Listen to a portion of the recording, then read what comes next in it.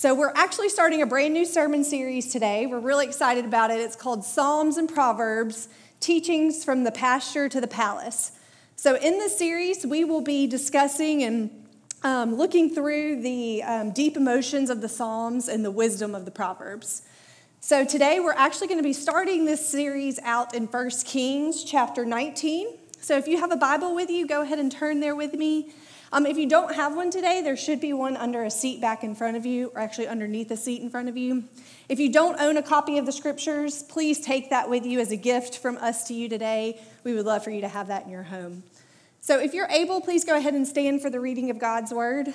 Again, we're going to be in 1 Kings chapter 19. You guys bear with me. This is 18 verses we're going through. And I'm from Alabama, and there's a few words in here that I'm probably going to butcher, so please forgive me. Okay, 1 Kings chapter 19 and verse 1. Ahab told Jezebel all that Elijah had done and how he had killed all the prophets with the sword. Then Jezebel sent a messenger to Elijah saying, "So may the gods do to me and more also, if I do not make your life as the life of one of them by this time tomorrow." Then he was afraid, and he arose and ran for his life and came to Beersheba, which belongs to Judah, and left his servant there. But he himself went a day's journey into the wilderness and came and sat down under a broom tree. And he asked that he might die, saying, "It is enough now, O Lord. Take away my life, for I am no better than my fathers." And he lay down and slept under a broom tree. And behold, an angel touched him and said to him, "Arise and eat." And he looked, and behold, there was at his head a cake baked on hot stones and a jar of water. And he ate and drank and lay down again. And the angel of the Lord came again a second time and touched him and said, "Arise and eat, for the journey is too great for you." And he arose and ate and drank and went in the strength of that food 40 days and 40 nights to Horeb, the Mount of God. There he came to a cave and lodged in it. And behold, the word of the Lord came to him, and he said, "What are you doing here, Elijah?" He said, "I have been very jealous for the Lord, the God of hosts. For the people of Israel have forsaken your covenant, thrown down your altars, and killed your prophets with the sword.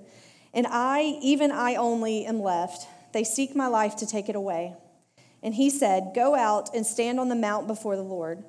And behold, the Lord passed by, and a great and strong wind tore the mountains and broke in pieces the rocks before the Lord. But the Lord was not in the wind. And after the wind, an earthquake, but the Lord was not in the earthquake. And after the earthquake, a fire, but the Lord was not in the fire. And after the fire, the sound of a low whisper. And when Elijah heard it, he wrapped his face in his cloak and went out and stood at the entrance of the cave. And behold, there came a voice to him and said, "What are you doing here, Elijah?"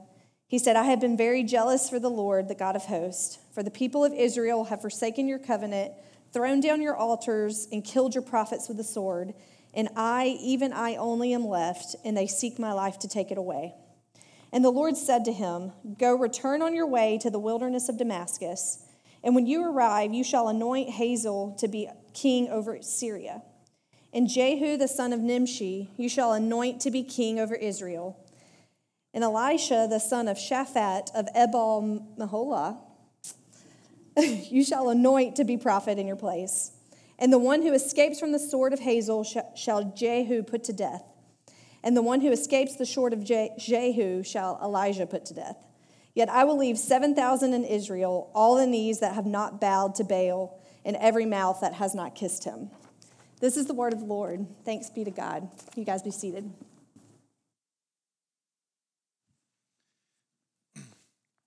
Good morning. You guys give it up for Jenna. She did great with that text, 18 strong verses.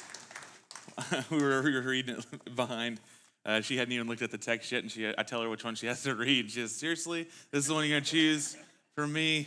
So I thought she did really well. My name is Kort. I'm one of the pastors here at the church. I want to welcome you. If it is your first time, we're so glad that you decided to join us and make us a part of your week. Hopefully someone has grabbed you, shared with you a little bit about who we are as a church and what we're looking to do in this community.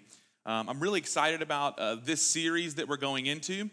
This morning, I'm going to kind of introduce that series. If you didn't catch the drift there, we're going into a series called Psalms and Proverbs. 1 Kings is not Psalms and Proverbs, so you're probably like, wait a minute here. So this is just going to be the introduction of our series. We're going to have about 12 weeks in the summer to walk through the Psalms and the Proverbs. And the reason that I feel, and I'm really excited about this upcoming series, is because I think that the topic of emotions and how emotions should interplay scripturally with God's biblical wisdom on how to act is really timely, particularly for our culture and our time and our generation. There's a number of different ways to, I think, view emotions that we all kind of either drift between or we kind of have a way that we want to engage with them. The first one is this: I'm a man, and therefore I'll just speak from a masculine perspective. Guys, you probably can feel me on this. It is, when we think about emotion, we typically think about suppressing them. Not even cognitively that we even think about it. It is just what we do. We just kind of think emotions are not the main thing that we want to drive us, so we just kind of keep that thing under wraps, and we go about the doing of our business. Some of you ladies, you're like that too. Okay, so I don't want to just pigeonhole that into a male thing. Some gals are pretty suppressive with their emotions as well. But another thing that's kind of like risen, and this is where like millennial culture has gotten a bad rap for being snowflakes. You guys ever heard about this? Okay, all the millennials like, don't say it, man. I'll leave right now. All right, you're making my point. But anyway, all right, I gotta go. This is bad. So just support all emotions, right? Just kind of like, you have these emotions, all of them need to be validated. You can have all those emotions. And the problem with that, I do believe there's something to be said about allowing people to express those emotions. However, to support all emotions with no regard for which ones might be good or bad can be unhelpful, can't it? Someone's like, I just feel like I want to kill you. You're like, and I want to validate that. I want to say that's okay. You need to feel that, just express it. That's not healthy, right? The other one is you need to share them all. And this sometimes gets mixed up and misconstrued in Christian culture in particular when you begin to say, in your home groups, you need to look for vulnerability, look for intimacy, look to be able to share your life with other people. And so sometimes what people mistake that as is that means my home group is really just a major therapy counseling session where I'm going to share all of my deepest emotions with others and just be vulnerable with them. And here's the thing. Sometimes because you've pent up all of your emotions, throughout the week or whatever, it can feel really nice to do that, right? Just be like, here's everything that's going on. The problem is everyone else now, just you're pouring those emotions onto them and they leave feeling kind of terrible because like, oh man, this guy's going to talk again. He's just going to, Eeyore's going to, speak up in home group again, and all of his, hardship that he's going through. And it becomes difficult because, community is not just about sharing unilaterally your emotions with no discretion. And I think that there's another way that the Bible actually leads us to. And the Psalms and the Proverbs, they give us a snapshot of how we should be engaging with our emotion. And it's not coincidental that we get this snapshot from two kings, father and a son. So we get King David, who's the primary psalmist. He's not the only one who ever wrote a chapter in the book of Psalms. However, he writes the majority of the Psalms, and he writes them from the pasture, right? He writes them we think of King David, and we think of him in the fields. We think of him with the sheep. We think of him being alone with God, the man after God's own heart who worships God. Even when he's alone by himself, he doesn't need a crowd. And this is why he was chosen and anointed to be king over Israel, because God looked at a man like Saul who looked the part, but inwardly he did not obey God. Inwardly he did not worship God. And then he looked at a man like David who didn't look the part. He was a ruddy shepherd boy, but inwardly he was a king at heart, loyal to God, even to the point of leading a few sheep faithfully, right? So that's the pasture. The Psalms are this beautiful expression where David begins to show us how to bring emotions before God. Like when we think of David, I think it's important that you don't just think of him, long flowing hair, playing his guitar out in the pasture, and that's all he is. He's a warrior, right? The scripture actually says Saul has slain his thousands, but David his tens of thousands. That was a song in Israel, top 100 charts. Saul has slain his thousands, warrior, but David his tens of thousands. At one point, David is such a warrior that he goes and he brings, a little bit graphic, but he brings a certain specific body part to Saul in order to be the bride price for his wife. You can go look up what body part that is. But he kills the enemies of God and brings a bag full of their body parts and says, this is how many thousands I've killed for the bride price of Michelle or Michael, whatever you want to call her, so that he can marry her. He's a warrior. It says that he could throw the javelin with both hands. He's the one who stands up and fights Goliath. You guys remember this story? So when we think of David, we have to think warrior, right? Strong man. And many of us, we don't think warrior, man's man, and emotions and some of the stuff that you hear from David in the Psalms. Like David can almost seem pretty schizophrenic. He almost feels millennial-ish in some of the ways in which he's just always, crying out to God in the Psalms. And yet he does. He brings all of these feelings, all these thoughts, all these emotions to the Lord. And then we get Solomon, who most of his life is lived in the palace, if not all of it. He's born and he gets the kingship. And it says in the scriptures that God makes him the wisest man to ever live. And he has great judicial power and he has great judicial prowess. Solomon calls himself the teacher. If the Psalms are the songbook of Israel, then the Proverbs are a lot like the textbook of Israel, where Solomon calls himself our great teacher. And you have these short snippets of truth and wisdom that are given from the wisest man to ever live on how we should actually act.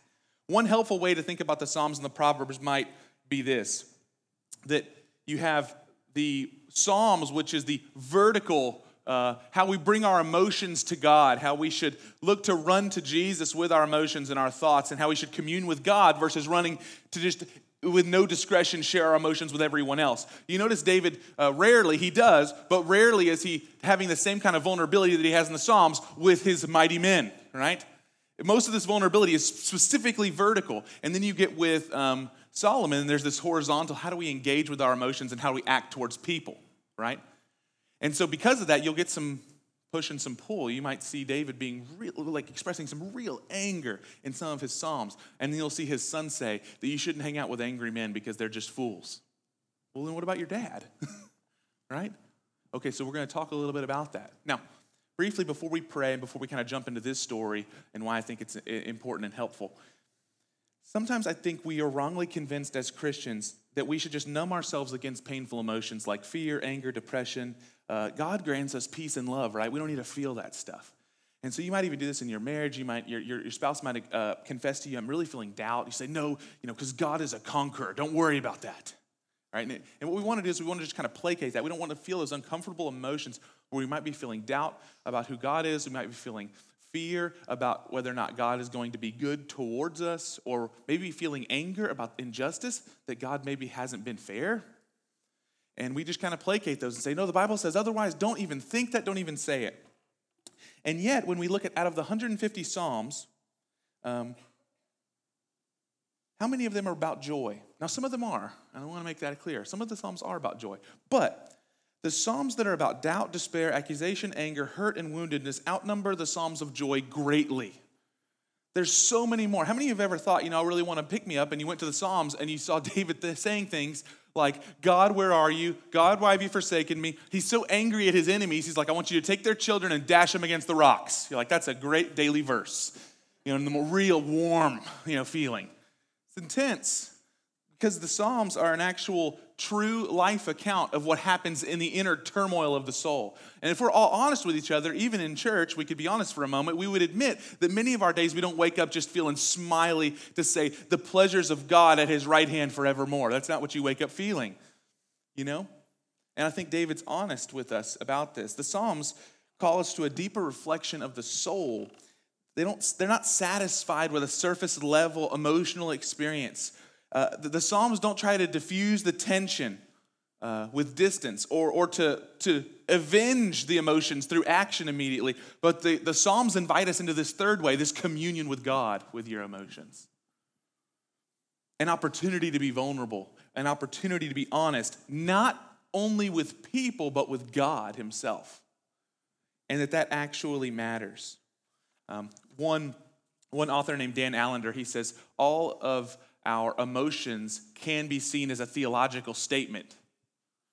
And I read that some more, and I thought, wow, that's pretty strong. But emotions can be a theological statement, and here's what he goes on to say. We might say, this isn't fair when we get angry, right? You ever said that or heard your children say that? It's just not fair. We get older, you might say, and as a parent, you probably said this to your kid, well, sweetheart, life's not fair, right? But then as adults, have you ever gotten angry and said, life's not fair internally? You're an adult. Angry about it? But what Dan Allender says in his book is deep down what we're saying without saying it because maybe we're afraid of saying it is God's not fair. God's not being fair here. It's a theological statement whether we're willing to say it or not say it. And because we're afraid to actually vocalize it, we might lash out horizontally, but deep down we're having a vertical problem. He goes on to say that emotions are provoked horizontally, but they speak way more to us about what is happening vertically. Let me say that again. Emotions may be provoked horizontally, but they tell us much more about what's happening vertically between us and God. You may think that your spouse is the problem, but it's not always your spouse that's the problem. It might be what's happening deep down in your soul between you and God, but you're unwilling to acknowledge it. Because it makes you afraid, because it just increases the doubt. And so you just kind of internalize that and you might lash out horizontally. And then Solomon comes on the back end of that and he begins to tell us how we ought to interact if we are first bringing those emotions vertically to the Lord. How are we to interact with the world around us in wisdom?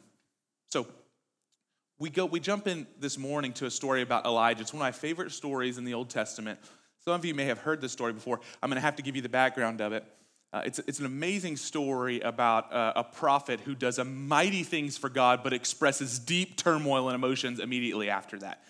How many of you have ever seen deep spiritual victory in your life, followed by deep spiritual attack? Anybody? Right? I want to say that's very common. That's very common. I'll tell you, sometimes I'll be guest speaking somewhere. There's a lot of anxiety that comes around guest speaking, much more than pastoring people. In my opinion, I know some people are in reverse, but for me, there's a lot more anxiety with that. And I might preach a sermon, I feel great about it, I get all this great feedback, and it feels like you're on a spiritual high, only to feel really low like 30 minutes after that. Really attacked like an hour after that, and maybe the weeks following. And that's what happens here with Elijah. And so what you get is this juxtaposition between joy and triumph and conquering of God, and then deep turmoil, despair, so much so that, like Jenna read, he says, I'm done, just go ahead and kill me now, within like hours of each other. So we're gonna talk a little bit about that emotional spectrum. But what I'd like to do before we hop in is I want to pray that God would open not just our ears, but our hearts to hear. And here's why.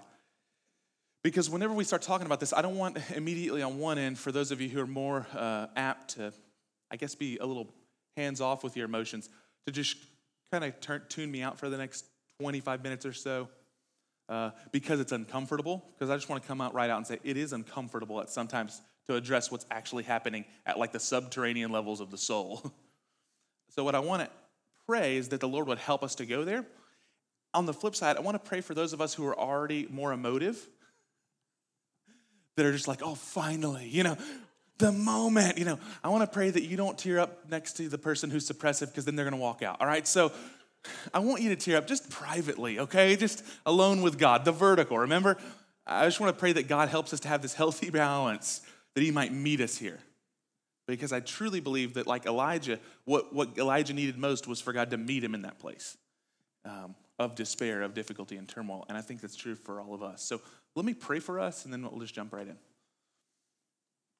Holy Spirit, we not only acknowledge your presence, but we thank you for your presence. And we ask now, Lord, would you do the tough work of causing us to forego comfortability for the sake of true peace? God, I know the bend of my own heart. And the bend of my own heart is to embrace superficial peace because I'm so unwilling to have and go through the arduous task of seeking real deep peace in you, Lord. And so now for my friends that are under the sound of my voice, and for maybe my acquaintances that I have not yet met, would you now bring a sense of courage and boldness to go to that place? And for those who are already apt to be there, would you bring a sense of restraint to be able to simultaneously feel what it is that you're saying, but also on the flip side, Lord, to respect and honor those that are around them? And God, would you maybe start something that's not only helpful, but life-changing for the marriages in this room, for the relationships in this room, for the lives, for the souls in this room? Because, Lord, I believe you want to do a great work through the next few weeks, and we just ask now, would you start that? And help me to get out of the way so that you might do that, Lord, we ask. In Jesus' name, amen. Okay, so what we have in this story is Elijah is coming on the heels of, and we didn't read this because I didn't want to ask Jenna to read 6 chapters of the Bible, but we didn't start here, but Elijah's coming on the heels of a great showdown with the prophets of Baal in his days. And the prophets of Baal, to make a very long story short, are these false idols that King Ahab and his wife Jezebel have not only signed off on, but they have also began to engage with idolatry and encouraging the children of Israel to do the same. And they would worship these images. They'd worship these idols. And they had many different prophets. In this particular story, we have 450 different prophets who would come to King Ahab and tell him lies and tell him deceit and give him false prophecies in order to pump up his ego. And his wife Jezebel absolutely loved the prophets of Baal. Elijah, being one of the most vocal prophets of the day, he stands up and says, I'm done with it. And they have a showdown on Mount Carmel where Elijah says, you bring all of your prophets and I will show up. And we'll both call upon our gods, and we'll see who answers. Now, that's a bold move, right? Because here's the thing. God doesn't have to show up if he doesn't want to. He's sovereign, right? And we all know this, and Elijah knows this, but what he believes is that God will show up when he calls, that he longs to, that he desires to, not because God has to prove himself, but because God loves his children. And when they're in deceit, he wants to shine light on it. So Elijah shows up, the 450 prophets of Baal show up, and they say, let's put a sacrifice in the middle. Let's see whose God consumes the sacrifice. Elijah says, you're up first. I'll give you the opportunity to go first. The prophets of Baal begin to cry out to their false god. They have all these, different rituals they do. It gets so extreme that nothing's happening. Their god Baal is not showing up. They start cutting themselves, it says, and they're trying to bleed and offer their blood for their sacrifices. Elijah's standing off in the corner, and he's mocking them. He says, is your God asleep? At one point, he actually says, is your God using the restroom? Like that's what the Bible says. Where is he that he's not answering you? He's like mocking them, and they're getting more and more frustrated. Finally, Elijah says, now it's my turn. There's a drought in all of Israel at this time. There's no water to be found. And what does Elijah say? Bring me 50 barrels or however many barrels of water, and I want you to cover all of the sacrifices, these bulls, with water. He wants to do this because he wants to show them that, water would have made it hard to light a fire. Anybody ever tried to light a fire like Bear Grylls style, men, okay, and it was wet and you felt pretty lame about that because it didn't work out? He says, pour the water all over the sacrifice. Elijah begins to pray. Lo and behold, we know the story, right? The fire comes, it consumes the sacrifice. It says it licks up all of the water that was like built up into the trenches, then it just consumes. Then Elijah goes, now this is where it gets pretty intense. Then he goes and he lines up 450 prophets of Baal and he says, and what was at stake with this competition is one of us is going to die. Whoever loses is going to die. Well, guess what Elijah does? He gets out his sword and he slays them one by one. 450 of them. This is in the Bible. Could you imagine? That's a tough day. That's a hard day at work. Think about a butcher that doesn't have a machine, but he's just got to kill 450 live things, right? These are human beings. They're going down. He slays all 450, and then to add insult to injury, he goes up to Ahab, who's watching, and he says, Ahab, watch this. I'm going to pray. It's going to rain, and you better get down the mountain quickly because it's not just going to rain, it's going to pour. It hasn't rained in 3 years or 3.5 years. Elijah goes, he prays 7 times, keeps coming back, and they say, we see a tiny little cloud on the distance, and he says, you better get down. That little tiny cloud comes, and it just pours. The Bible says that Elijah tucks in his robe or whatever, one of my favorite stories, and he just sprints down and he beats the chariots of Ahab, right? So the chariots of Ahab, and here comes Elijah, just, Usain Bolt right in front of him. Gets down to the city. And you can imagine this is a shameful moment for Ahab.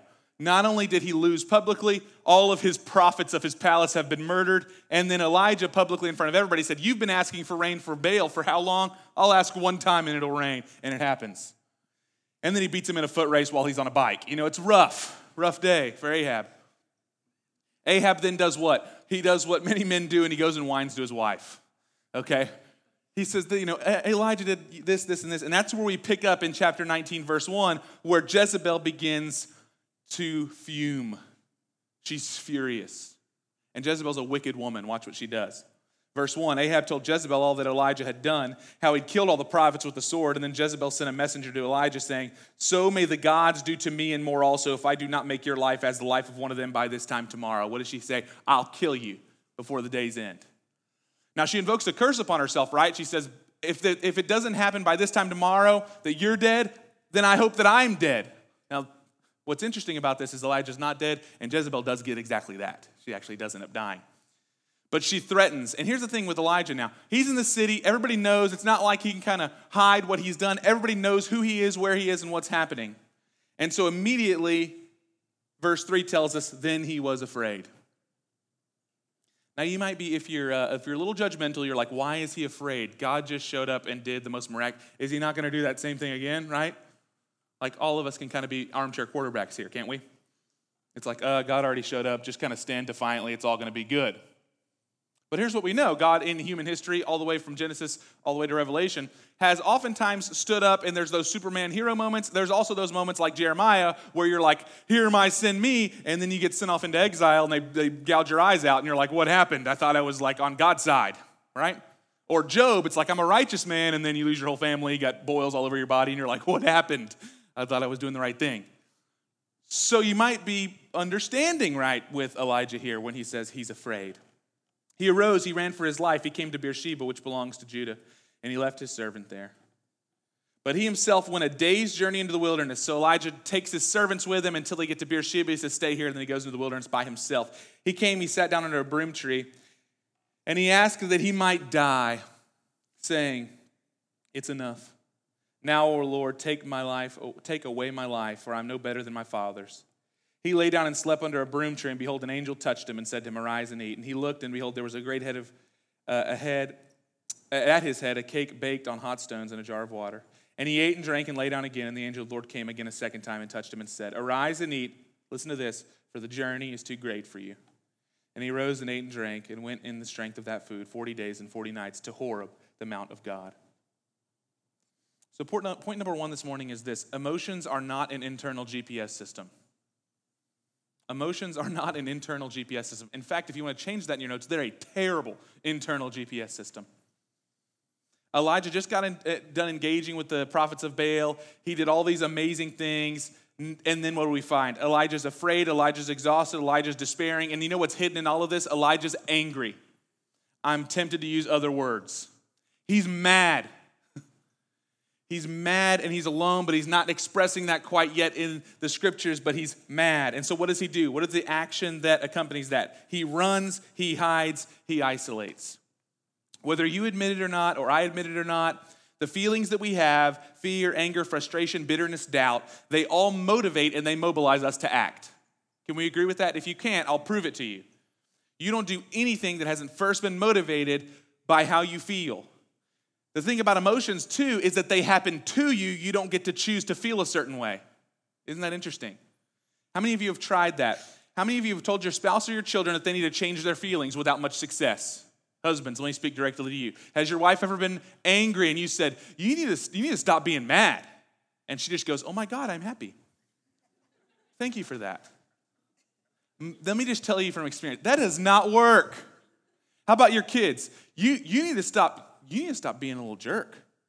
And your kids go, okay, great, yes, mother. Yes, daddy, I'll do that. No. You don't get to just change or decide upon your emotions. Now, I need to be clear here. Actions and attitudes that come from emotions aren't entirely justifiable simply because you can't choose your emotions. That's not what I'm saying. I'm not saying, therefore, you could take the next step and say everything you do based on your emotions is therefore totally okay and you can't choose those. No, I think you can choose those, but you can't choose how you first feel. That just happens. You get cut off on the highway and the first thing you feel is anger. Some of you rage and you need to go to counseling, okay? Your wife disrespects you, the first thing you think is anger. Someone breaks into your house in the middle of the night, the first thing you think is fear, right? You feel this. It happens to you. And we all know this because psychology tells us then there's the fight or flight response. That's the action that comes from fear. Do you stand up and fight? Do you run away? These are two decisions that you have to make. And what happens is that your brain actually is built to have an inkling to one or the other. Now, you can choose through courage to fight even if you have a flight response. You know, this is what the military tries to ingrain in every single person that comes in. Not a run, but a fight, even if your inkling is to book it. But nonetheless, every single one of us has a predisposition. The other thing we need to know here is emotions are not amoral. And this is something that our culture tells us today that I just want to completely reject. Emotions are not amoral and therefore they should be received at all costs. No, emotions are just as broken as every part of your body, every part of your person that's been affected by sin. Emotions can be sinful, they can be righteous. So when we allow emotions to grab the wheel of our will and tell us where to act, we will find ourselves in places we were never interested in going. If you feel ashamed, if you feel in fear, if you feel angry, you may choose to do things you never wished you had done, and then afterwards wonder why you feel this overwhelming sense of guilt. Why did I do that? If you've ever been in an argument with your spouse or maybe just in a relationship with someone, and you get so angry that you say something and you wish you could catch the words as they're running out of your mouth, you ever had that happen to you? That's why I say, watch what you say because you can't take them back. This is where you're arguing there. You know the one thing that might hurt them and you just say it. You're acting just like your mother. And then you see her eyes turn. You're like, oh, God, I'm going to die. You say, you're protecting the kids. You're like, just go now, all right? Because you have allowed your feelings to become the GPS system to tell you where to act. Elijah experiences fear.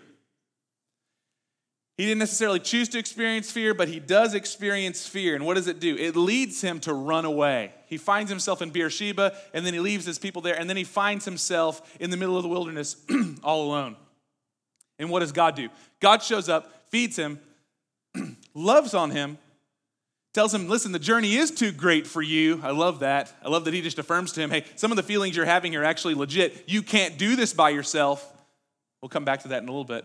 But then what we find in verse number 9 is he begins to ask Elijah maybe the most important question of all. What are you doing here, Elijah? Or in other words, why were you led here? Why did you run here because you felt a certain way? Like God didn't say, you need to run off into the wilderness. Now he's going to use the wilderness in a really important way in Elijah's life. And I think that's important for all of us. If you find yourself in a situation that your emotions have led you to, it doesn't mean that God's not there. It doesn't mean that God can't meet you there. It doesn't mean that God's not going to meet you there and do amazing things. It just means that sometimes you use your emotions as a GPS system and it gets you lost. But thanks be to God, we have a God that finds us, right? And seeks us out. Okay, so first, emotions are not a good GPS system. In fact, they're terrible. They'll lead you astray. And if the enemy has his way, they'll lead you to death. Suicide is a perfect example physically, but there's other kinds of death before physical death, aren't there? Okay, let's go on. I don't have a ton of time to go further. Verse 9, he came to the cave and he lodged in it. Lodged means he decided he's going to live there. And behold, the word of the Lord came to him, and he said to him, what are you doing here, Elijah? And he said, I've been very jealous for the Lord, the God of hosts, for the people of Israel have forsaken your covenant. They've thrown down your altars, they've killed your prophets with the sword, and I, even I only am left, and they seek my life to take it away. Now, this is the first inkling we get that Elijah's kind of angry. Elijah's internally having some struggles with anger, not just toward people, but toward God. Now, first, let's talk about God's question to Elijah, because Jesus does this in the New Testament and God does this in the Old Testament. God has a way of showing up in your life and doesn't tell you things. First, he asks you questions. You ever notice that? Like Jesus, when he's engaging with people and the disciples, he'll just ask them questions like, was John the Baptist from God or was he not from God? And they all kind of get together and like, well, what do we say, Or he'll ask Peter, Peter, do you love me? Peter's like, well, yes, I love you. And he'll ask him again, do you really love me, Peter? It's like, oh man, he says it twice. And Jesus starts asking you repetitive questions. It hurts, all right? But this is what God does. So let's dissect this question that he asks Elijah. What does he say? There's three things here. We have a purpose question, a place question, and a personal question. The purpose question, what are you doing? Have your parents ever asked you that? That's rhetorical. What you're doing is not what I want you to do, right? That's what I do when I walk in on Jonas and he's throwing his toys everywhere. What are you doing? And he'll say, Dad, play. I'm like, no, I know you're playing. I'm saying don't do it this way, right? That's what God's doing to Elijah here. What are you doing? Number two, a place question. What are you doing here? So what are you doing here, Elijah? Why did you decide to come here? Why did you decide to come to Beersheba? And then why did you decide to tell all of your friends, all of your servants, you stay here and isolate yourself and run into a cave all by yourself to live? What are you doing here? You're the prophet in the land. You're the one who I have sent to go and be my voice into a dark situation, and I protected you. Why are you coming to this cave? And then thirdly, it's a personal question, and I think this shows God's heart. He doesn't just say, what are you doing here? He says, what are you doing here, Elijah? By name, he calls him. Now, that might not seem significant to you, but how significant would it be to you if God called you by name in prayer? You ever thought of that? How significant would it be if you're in your prayer time, you didn't just read Matthew chapter 6, verses 33 through 42, and then write down your prayers, but then God showed up and said, what are you doing here, Kort? That would feel very personal, right? Like we say generally, God spoke to us through his word. What if he spoke to you audibly and then called you by name? That's what happens to Elijah. And it might seem like a provoking question, right? Kind of a loaded question. What are you doing here, Elijah? And I think it is.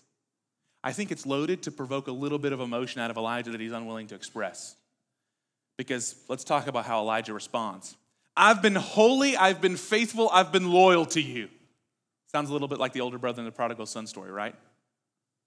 Others have been unholy, unfaithful, unloyal to you. Others have defiled your sanctuary. They've murdered your people. They disrespected your covenant.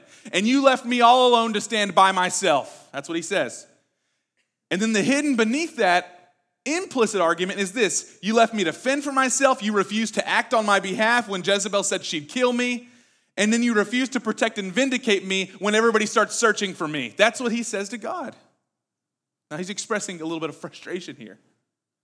Now watch what God does here. God's second response is, go out and stand on the mountain before the Lord. Behold, the Lord passed by, and a great strong wind tore the mountains and broke in pieces the rocks before the Lord. But the Lord was not in the wind. And after the wind, an earthquake, but the Lord was not in the earthquake. And after the earthquake, a fire, but the Lord was not in the fire.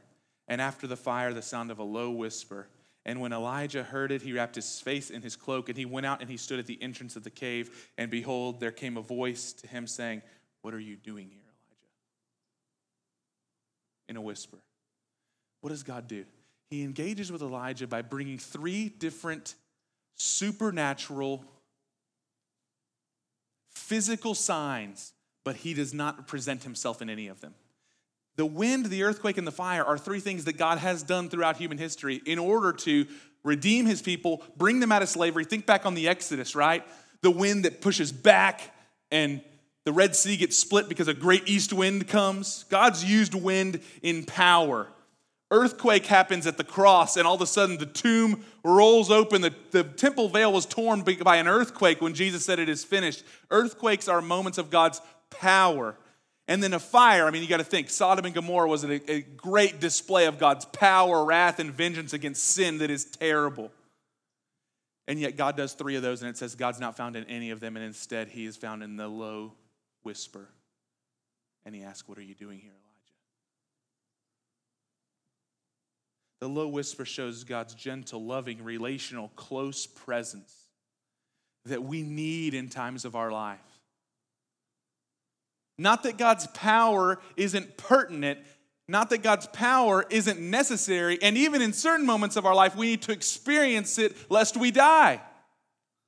But there are other moments where what we need is God's imminent presence. And by imminent, I mean close, near, quick answer. God is always looking to engage with us and pull us out of isolation when we find ourselves there. The very first story that we find about God relating with human beings is Genesis chapters 1, 2, and 3, where God creates our first parents, Adam and Eve, in love. He relates with them in shalom, peace, in the garden. And then because of rebellion, sin enters. Eve and Adam have rebelled against God, and God shows up in the cool of the day, and what does he do? Where are you, Adam? It says that they had hidden, they had tried to cover themselves with fig leaves, they were ashamed and isolated all by themselves, and God shows up and says, where are you? And there are times of our lives where we're unwilling to admit anger at God, frustration at God, and God shows up in our lives and he, in a low whisper, says, what are you doing here? Now, I was reading a book called The Cry of the Soul, and there's a story about a young woman who had experienced abuse by her father, and that her father was very physically abusive all of her life. And the father, at one point, whenever she's a young girl, tells her that before I spank you, you need to tell me how you feel, and then afterwards you tell me how you feel again. And he's being vindictive. He's saying, you could tell me how you feel after I spank you, meaning if you don't tell me the right thing, you're going to get it. And the story goes on that he spanks her, she comes back, and she whispers to him, I hate you. And then the story says that, and he beat her twice as hard afterwards. And she's telling this to her counselor in tears later on as an adult woman. And many of us, this is the reason that we don't want to bring our emotions to God, because we know God is a God of the powerful wind, the earthquake, and the fire. And he is sovereign, and he is all powerful, and he is all knowing. And what he deserves is respect. What he deserves is honor. What he deserves is our worship. And we are worthy of nothing. And we have this theology that is all true, but it's only half of the story. And therefore, we fear that if we were to come to God with the things like David does, that what we're going to get is beat twice as hard. That if we're having a hard time in our lives and we come to God and say, why have you done this? Why are you leaving me alone? That God's going to say, oh, you haven't even seen the half of it. Let me give you what you really deserve. Because many of us, we don't have a view of God as a good father. And yet David does the exact opposite. He comes and sometimes says the most outlandish things to God, and you would think, this is the guy after God's own heart? I was listening to the Daily Liturgy on the way over here from yesterday. It's a podcast that I listened to, and it was a psalm from David where he's saying, God's hand is against me, and because God's hand is against me, my friends hate me. Even babies look at me and they cringe. Now think about how deep of despair you have to be in to think that when you looked at a baby and he had a goofy-looking face, that meant it was because of you. All babies have goofy-looking faces, all right? Not yours, all right? If you got babies in them, they're beautiful, okay? But he just keeps saying, God, because God has done this, I don't have friends, I don't have family, everybody's forsaken me. It's because God's hand is against me, all these things. And the very last line from David is, one day I will stand before God and I will know my Redeemer lives. It's like this hope laced in, right? God's call here to Elijah is very simple. We don't always have to be right, and I want to pose this to you. In fact, because our emotions are so tainted by sin, our view of reality can be so jaded when we're emotional. Is that not true? And so many times we will not be right when we're in the midst of deep emotion. But God's not after rightness, he's after honesty. Because here's the truth. God knows what you're really feeling when you're saying other things. It's what frustrated him about the Pharisees when Jesus steps in and says, you honor me with your lips, but your heart hates me. He told the Pharisees, you don't love me. You don't love God.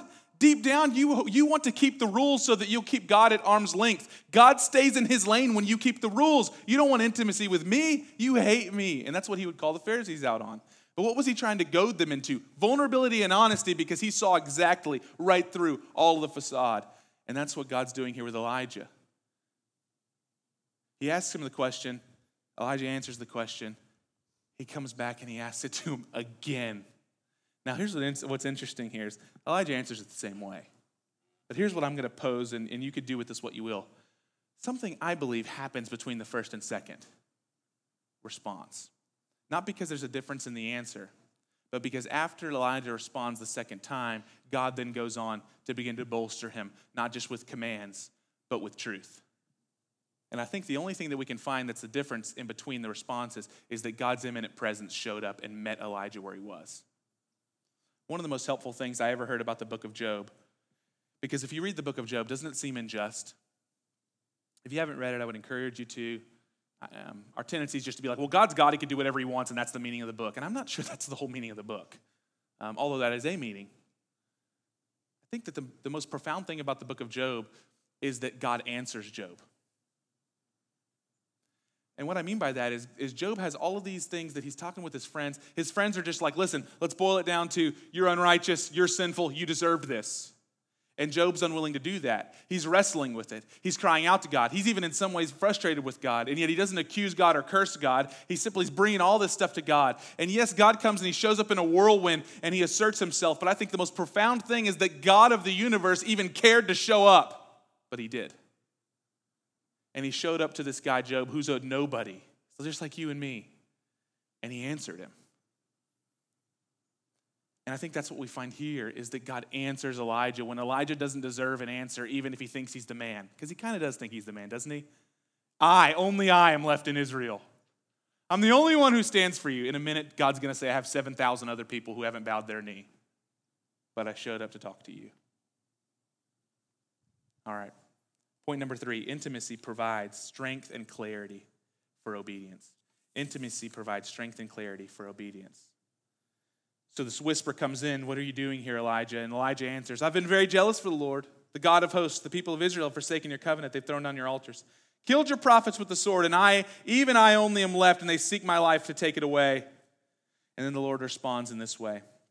And this may seem like a laundry list of tasks, but I want to encourage you that it's not. Go return on your way to the wilderness of Damascus. When you arrive, you're going to anoint Hazael to be king over Syria. Jehu, the son of Nimshi, you're going to anoint to be the king over Israel. And Elisha, the son of Shaphat, of Abel-Meholah, you shall anoint to be prophet in your place. And the one who escapes from the sword of Hazael shall Jehu put to death. And the one who escapes from the sword of Jehu shall Elisha put to death. Yet I will leave 7,000 in Israel, all the knees who have not bowed to Baal, and every mouth that has not kissed him. All right, let's go through these things that God says. Number one, God says, anoint these 2 kings. What do kings represent? Authority. What is Elijah most afraid of? Unjust, evil, wicked authority that means to kill him. God says, I will protect you. Go, and you're going to anoint 2 new kings. Ahab is no longer king. My king is going to be Jehu. Then I want you to go to Syria, which I know you're afraid of. We're going to anoint a new king over there too. I'm going to protect you with the authority that I wield. This is classic Romans 13, that God sets up governments, God sets up authorities. Many of us are way too afraid. We watch way too much Fox News or CNN or whatever the heck news you watch, and you're terrified about life. And God says, I set up authorities, I set up governments, I will be the one to protect you. And that's what he's affirming here with Elijah. Number 2, he says, go find Elisha. Those are 2 different people, by the way. SHJ, check that out later. Anoint a successor, he says. Now, why is this important? Because Elijah had this little moment, and I don't know if you guys caught it, but I caught it, where whenever he was very despondent and he wanted to die, he said, I'm no better than my fathers. Did you guys catch that? What is he saying?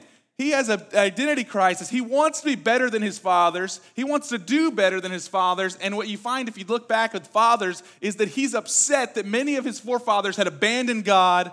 Many of his forefathers had bowed to idol worship. He says, I want to be better than that, and I'm no better. Just go ahead and kill me right now. I can't finish what you've called me to do. There's another piece here with Elijah not having been married, not having had children, all that kind of stuff. I don't have a heritage. And what does God say? Anoint Elisha. He's going to carry the banner. You're going to be better than your fathers, right? You're going to do something different. You're not going to go that same way, and I'm not going to allow it to happen. And then what we find later is Elisha has this heart. He wants a double portion of Elijah's spirit, right? And he wants to be able to do exactly what Elijah did. He ends up doing twice the amount of miracles that Elijah, to a T, twice the amount of miracles of Elijah. And isn't that, as a fathers, listen to me, isn't that something you pray for with your children, your sons, your daughters? I want them to do better than me. I want them to do greater things than me. And that's what Elijah gets here from God with Elisha. Who knows if Elijah even knew Elisha? And God says, you need to find this guy. His name's Elisha. He's going to be the guy. Okay. Number 3, Jehu is going to kill those who escape. And if people escape Jehu, Elisha is going to kill the ones who escape Jehu. You notice what happens here? Guess who's not going to have to kill anybody anymore? Elijah.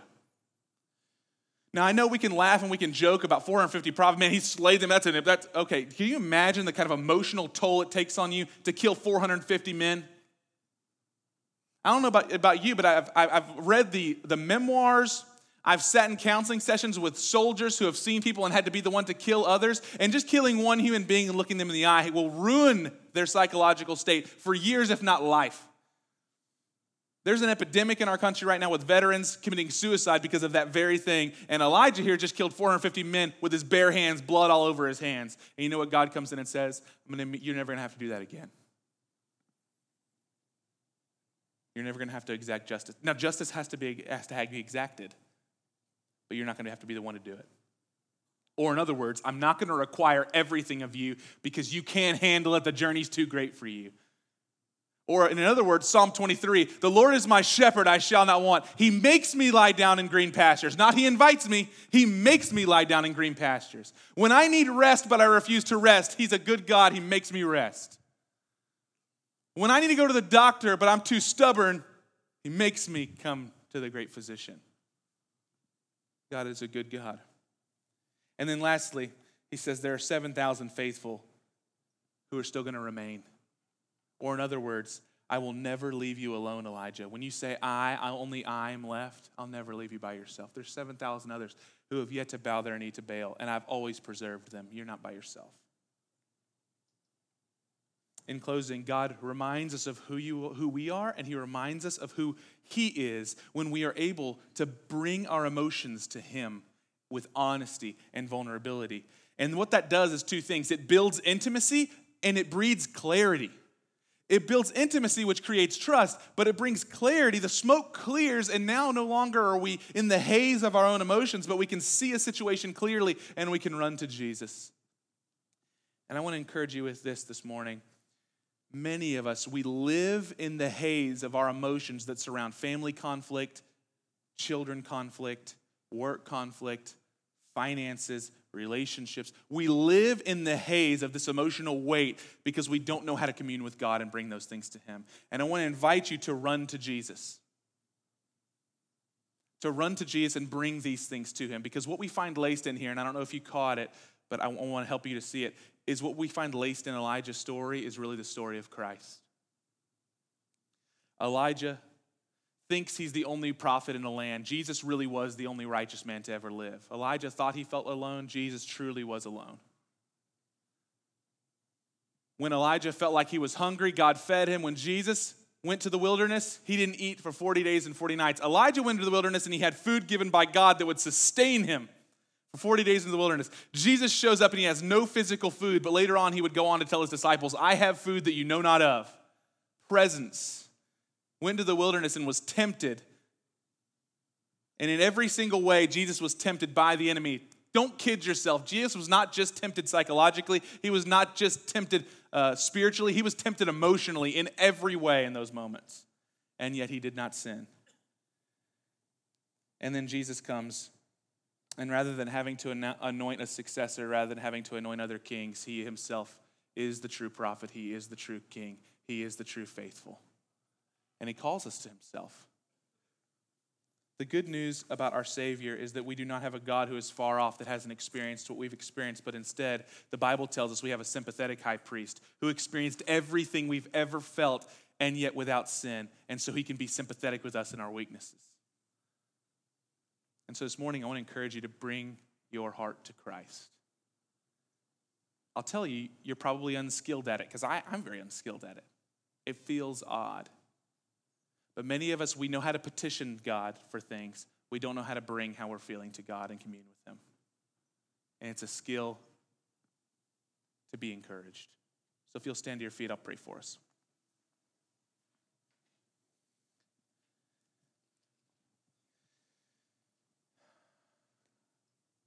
Jesus, for my friends under the sound of my voice, I ask, God, would you not just invite, but implore them to come? Would you ask them the questions they need to hear, like Elijah heard? What are you doing here? What's actually happening? What are you feeling? What are you experiencing? God, would they hear that question and respond in truth, in honesty, in vulnerability, so that in that moment you can meet with them and speak the truth of who they are and who you are? That you are our great protector, you are our great provider, you are our great physician. And as we come now and we take of the table, would you remind us of the food that we have that is not physical, that sustains us, God, and brings us life? God, where we're unskilled, would you help us to fumble through prayer this morning so that we could find real life and vitality? And Lord, we wouldn't find that simply by confessing our emotions. We find it in you, Jesus, as you provide for all of our needs. We ask it in your precious name. Amen.